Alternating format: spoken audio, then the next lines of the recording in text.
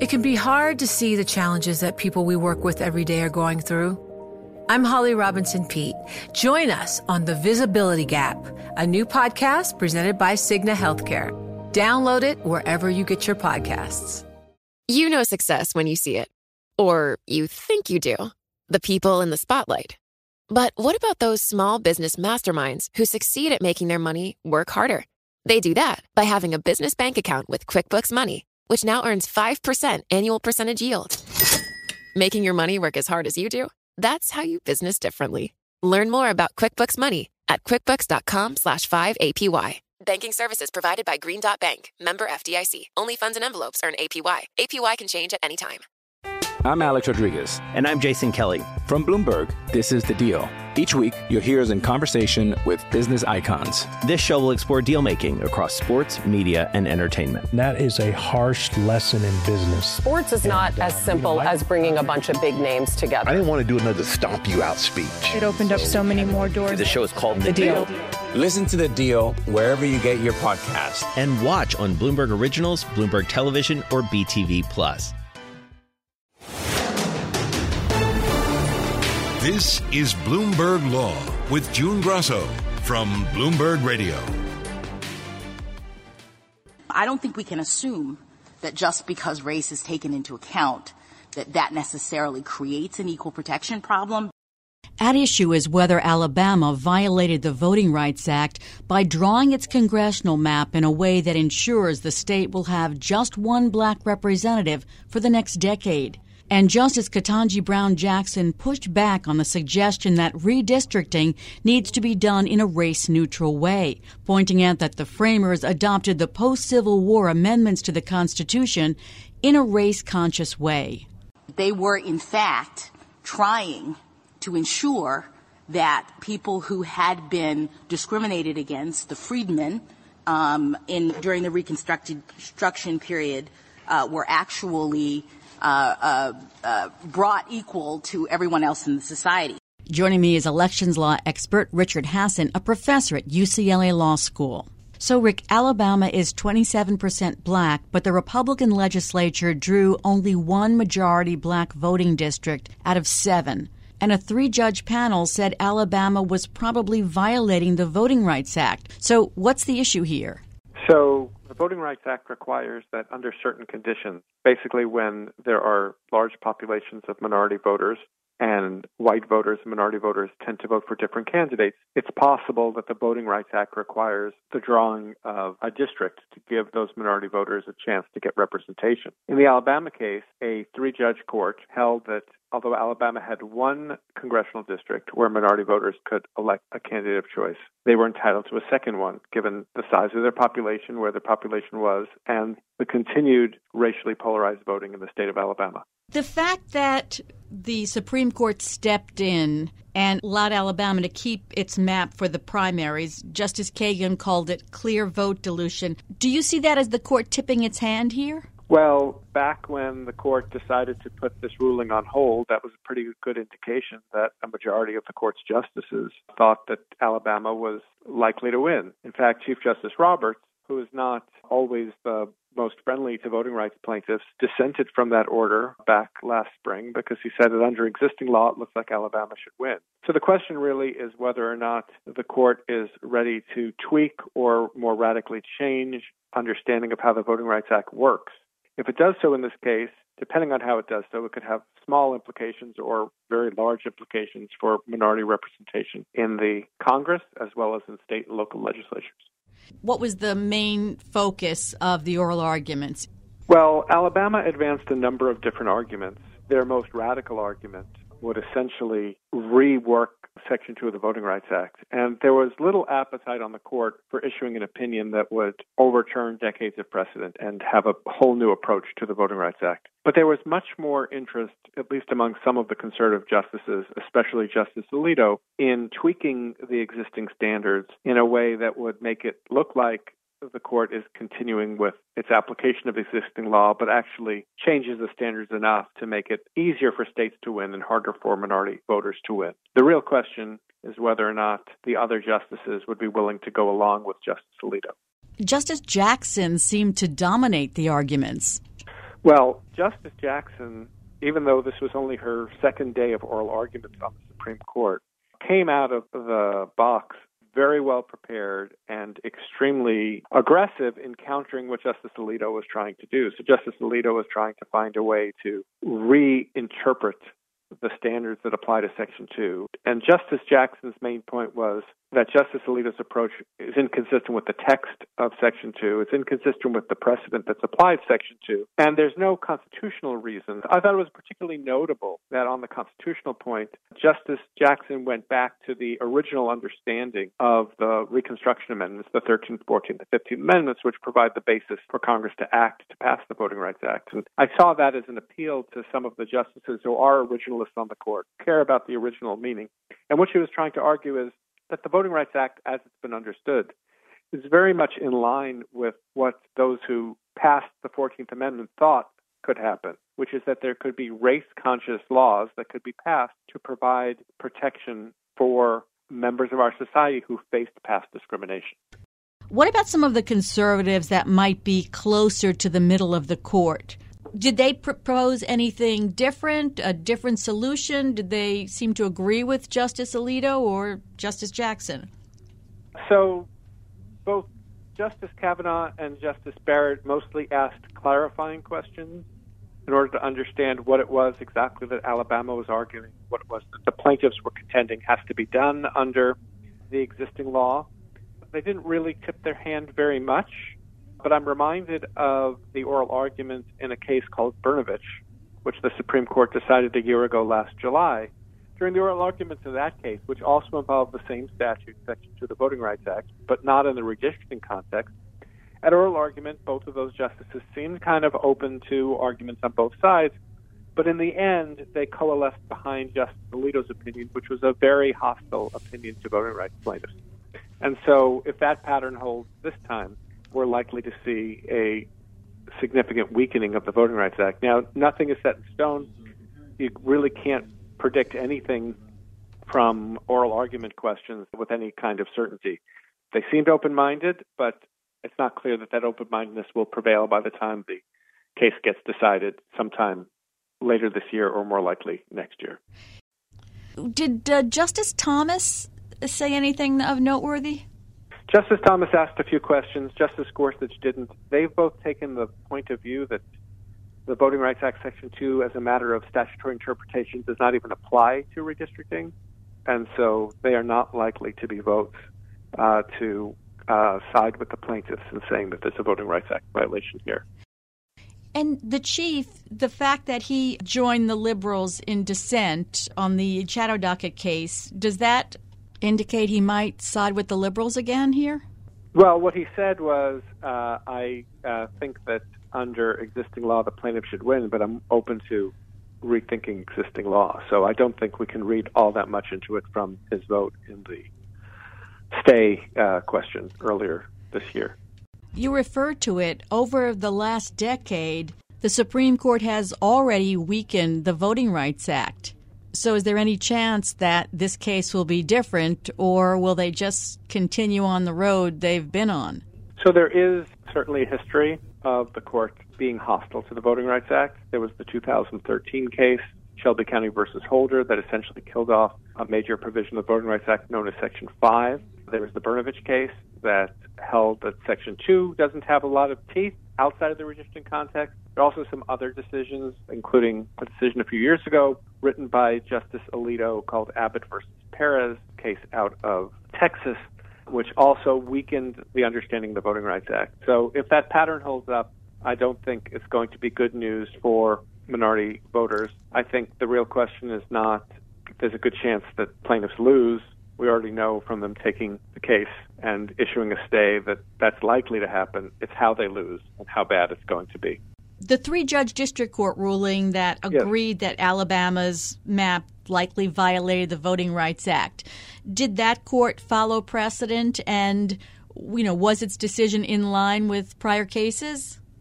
I think that decision very much followed precedent. In fact, Chief Justice Roberts, in dissenting from the court's issuing of a stay last spring, said that much. I think it's notable that the panel, the three-judge court, two of the judges on that court were appointed by President Trump. So this was not, a panel made up of Democratic-appointed judges who might have a different viewpoint on the reading of the act than, say, the conservative justices on the Supreme Court. Really, the question is not whether or not the plaintiffs win under existing precedent. I think that's an easy case that they do. The question is whether the court's going to change the standard. I want to get your take on another redistricting case the court is going to be hearing later in the term. It involves the North Carolina map, and it will test the power of state courts to invalidate congressional maps as too partisan with this controversial doctrine called the Independent State Legislature Doctrine. And some elections law experts say that if the court adopts that doctrine, it could wreak havoc on elections across the country. I'm actually filing an amicus brief in the case. So I think that if the court adopts the kind of expansive arguments that the plaintiffs have made in that case, it is going to vastly increase the amount of election litigation in courts. It's going to give every state court decision interpreting a state election law that applies in a federal election, and every state and local agency decision applied to a federal election, a chance to become a federal lawsuit that could potentially pit federal courts against state courts. And I think ultimately, if the court rules the way that the Republican legislators want in the North Carolina case, that it's going to undermine voter confidence in both the electoral process and in the courts. Thanks so much for your insights, Rick. That's Professor Richard Hasson of UCLA Law School. It can be hard to see the challenges that people we work with every day are going through. I'm Holly Robinson Peete. Join us on The Visibility Gap, a new podcast presented by Cigna Healthcare. Download it wherever you get your podcasts. You know success when you see it. Or you think you do. The people in the spotlight, athletes, actors, artists. But what about the people behind the scenes? You know, the ones who make it all happen. The lighting engineers, the sideline photographers, the caterers. They're small business masterminds. And if there's one thing they have in common, it's making their money work harder. That's why they have a business bank account with QuickBooks Money, where they are now earning a generous 5% annual percentage yield. Yes, 5% APY. Making your money work as hard as you do? That's how you business differently. Learn more about QuickBooks Money at quickbooks.com/5APY. Banking services provided by Green Dot Bank, member FDIC. Only funds and envelopes earn APY. APY can change at any time. Hi, I'm Ron Kraszewski, Chairman and CEO of Stifel. Financial advisors, if you're not growing your practice, you're losing market share. Stifel is a growing entrepreneurial, advisor-centric firm built for successful advisors like you. Imagine having the resources of the largest wirehouses and the support of the boutique shops, but none of the bureaucracy to get in the way of you serving your clients. At Stifel, it's your business, your book, your clients. I always tell the advisors we're recruiting, I want you to come to Stifel and double or triple your business. Most of them laugh and shake their heads, but I'm serious. Don't take it from me. Take it from Stifel's #1 finish in J.D. Power's 2023 U.S. Financial Advisor Satisfaction Study. So, there's a reason why 148 financial advisors joined Stifel last year. Come join us and find out why Stifel is the firm where success meets success. Visit www.choosestifel.com. Stifel Nicholas and Company Incorporated, member SIPC and NYSE. We'll hear argument next in Case 21-432, Arellano versus McDonough. Mr. Barney. Thank you, Mr. Chief Justice, and may it please the Court. And with that, James Barney made his debut at the Supreme Court, a former naval officer arguing on behalf of fellow veteran Adolfo Arellano, who suffers from severe mental health conditions, including PTSD, following an aircraft carrier collision. They're challenging an appellate court ruling that said the veteran can't get around the one-year deadline for filing for retroactive benefits. And James Barney joins me now. James, tell us about your client. Sure. My client is Adolfo Arellano. He was a Navy veteran who served aboard an aircraft carrier back in the late 70s and suffered a very traumatic event when that aircraft carrier collided with a freighter. He was nearly swept overboard. He was working on the flight deck, observed several of his shipmates being injured and killed. And when he was discharged from the Navy a year or so later, he really had some traumatic disabilities because of that. And that really is the focus of our case. He was lucky in the sense that his brother was able to eventually take over his affairs, in other words, become his guardian. And it really was his brother that was able to get Mr. Arellano to file a claim for his disabilities with the VA. But unfortunately, by the time he did so, many years had passed, and Mr. Arellano had already been suffering from these very severe mental disabilities. And does this happen often, that a veteran, misses the time when he or she can file? Don't the services tell you what you have to do as you leave? Yes, but unfortunately that doesn't always happen. When veterans leave the service, it's a very tumultuous time in their lives. Some of these veterans have really known nothing else in their adult lives other than the military. And so it becomes their community, it becomes their life, and leaving the military, even if you don't have disabilities, leaving the military is a very tumultuous and sometimes somewhat traumatic process as you're trying to make that transition to civilian life. If you add into that a veteran who's suffering from very significant injuries, so we're talking about traumatic brain injuries, we're talking about PTSD. Unfortunately, there's a number of veterans who suffer from the effects of what they call military sexual trauma, and these can be debilitating. And so on top of this tumultuous life change that's taking place, they're suffering from these disabilities. And does the VA always tell the veteran all of the things they need to do to file for benefits? They're supposed to, but I don't think it happens all the time. Or if it does happen, it happens in such a flurry of other activity that the veteran doesn't really understand what's happening. The veterans are not represented by counsel at this point, so they're really just on their own. And unfortunately, many of them do miss this one-year filing deadline that's at issue in this case. The circuit court ruled against your client. Why do you think the Supreme Court took your case? Is it a good sign that perhaps they want to reverse the circuit court? Well, I think so. I think they took the case because it's an important issue. It really has to do with fairness. There was a case about 30 years ago called Irwin, and what the Irwin case held, this is a Supreme Court case, was that people who have claims against the government, like benefits claims, should be treated the same way as litigants in private litigation with respect to this issue of whether you can equitably toll, or in other words, forgive a missed deadline. Most people in civil litigation who have a claim against a private party, if they miss a deadline, they can actually request it to be tolled. And what the Supreme Court said in Irwin was there should be no difference between that and when a person is suing the government or seeking a claim against the government. And yet, despite that, the Federal Circuit had for many years ruled that veterans simply are not able to take advantage of that. They basically said veterans are somehow different, and we did not think that was fair. At the Supreme Court oral arguments, what was the toughest question you got? The one that I wasn't quite prepared for was Justice Jackson asked me a question about statutes of limitations, and she used an analogy in her view that statutes of limitations were sort of like funnels. And I was struggling a little bit with that analogy, but I got through it, and I think I answered her question in a way that satisfied her. Other than that, most of the questions we expected. There are difficult legal issues here, and so some of these questions got far into the weeds of doctrines like equitable tolling and so forth. But most of them I felt were expected, and I thought I was able to answer them satisfactorily. So the government isn't even conceding that this is a statute of limitations. The Solicitor General argued this statute, it doesn't walk or quack like a statute of limitations, and it doesn't function as one either. Is that the toughest part of your argument?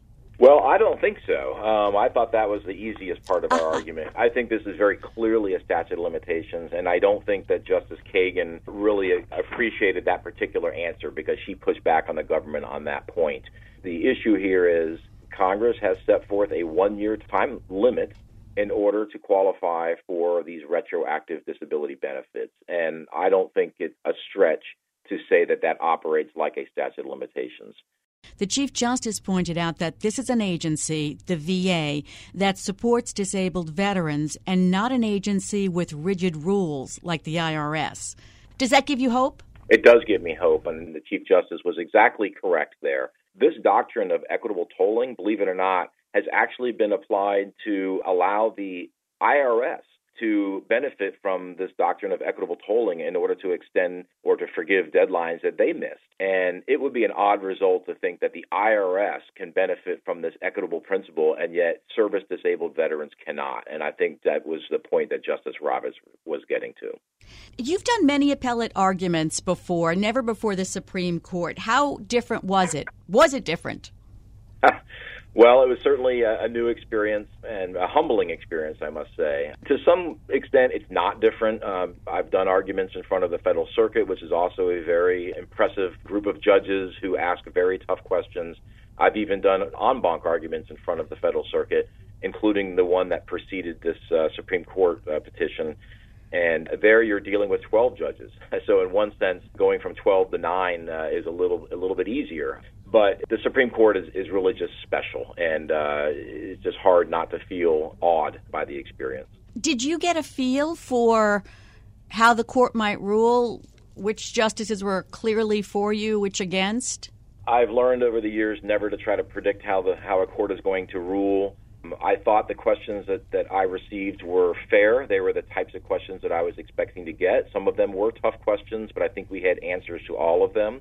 I felt that they were also tough on the government, and I didn't think that all of the Secretary's answers to their questions were satisfactory. He didn't have a good answer for Justice Roberts' question about why we should be so strict in interpreting these rules in a statute that is there to benefit disabled veterans, and also did not have a good answer when Justice Alito asked about this group called the Edgewood Veterans. And that's a group of veterans that has a very, very compelling claim that their missed deadlines should be forgiven. And I don't think the government's answer there was very satisfactory. Does it seem strange to you that the government, in this age where veterans are so much at the forefront and concerns about veterans, that the government would take this stance even? I'm not surprised. To be fair, the government, one of the things the government is looking out for is that there is not a floodgate problem. In other words, that if we allow this type of tolling of these deadlines, these statutes of limitations, they have to be concerned with, are we going to create a situation where the amount of payments that we have to pay out to these veterans really exceeds the amount that Congress has authorized?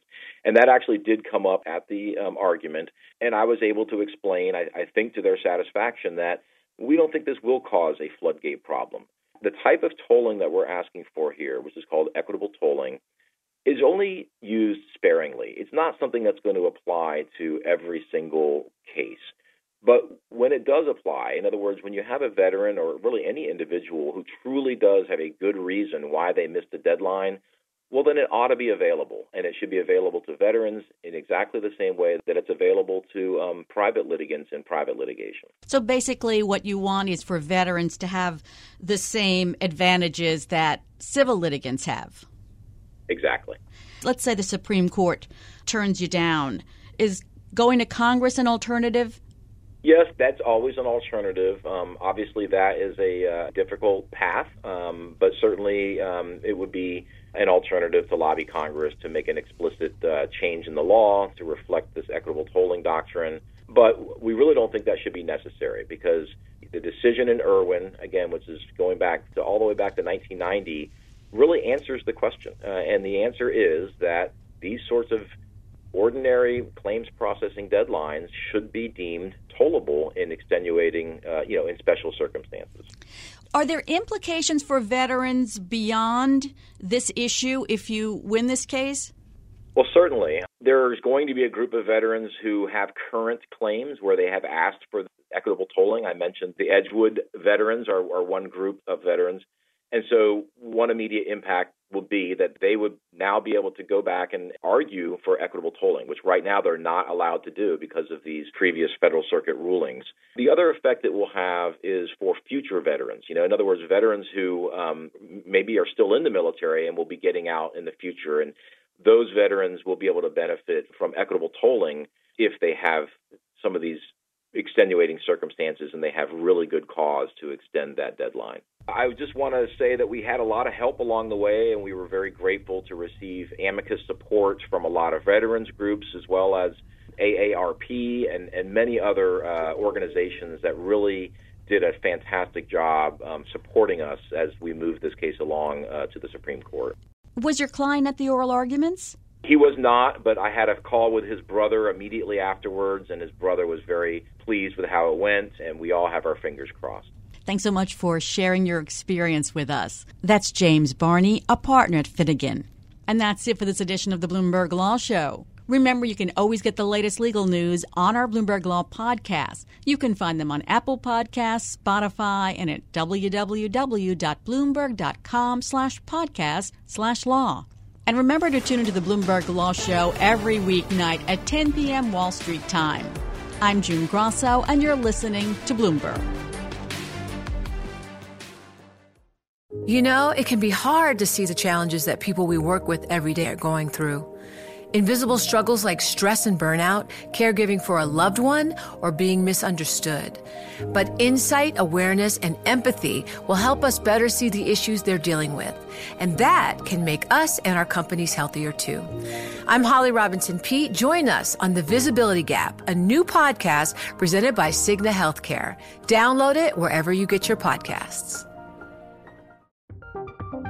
From Silicon Valley to Wall Street, the promise and perils of artificial intelligence are playing out on the world stage. But what will the next phase of AI adoption look like? Which companies, from big tech to startups, will dominate? And where do the risks and unintended consequences lie? I'm Emily Chang.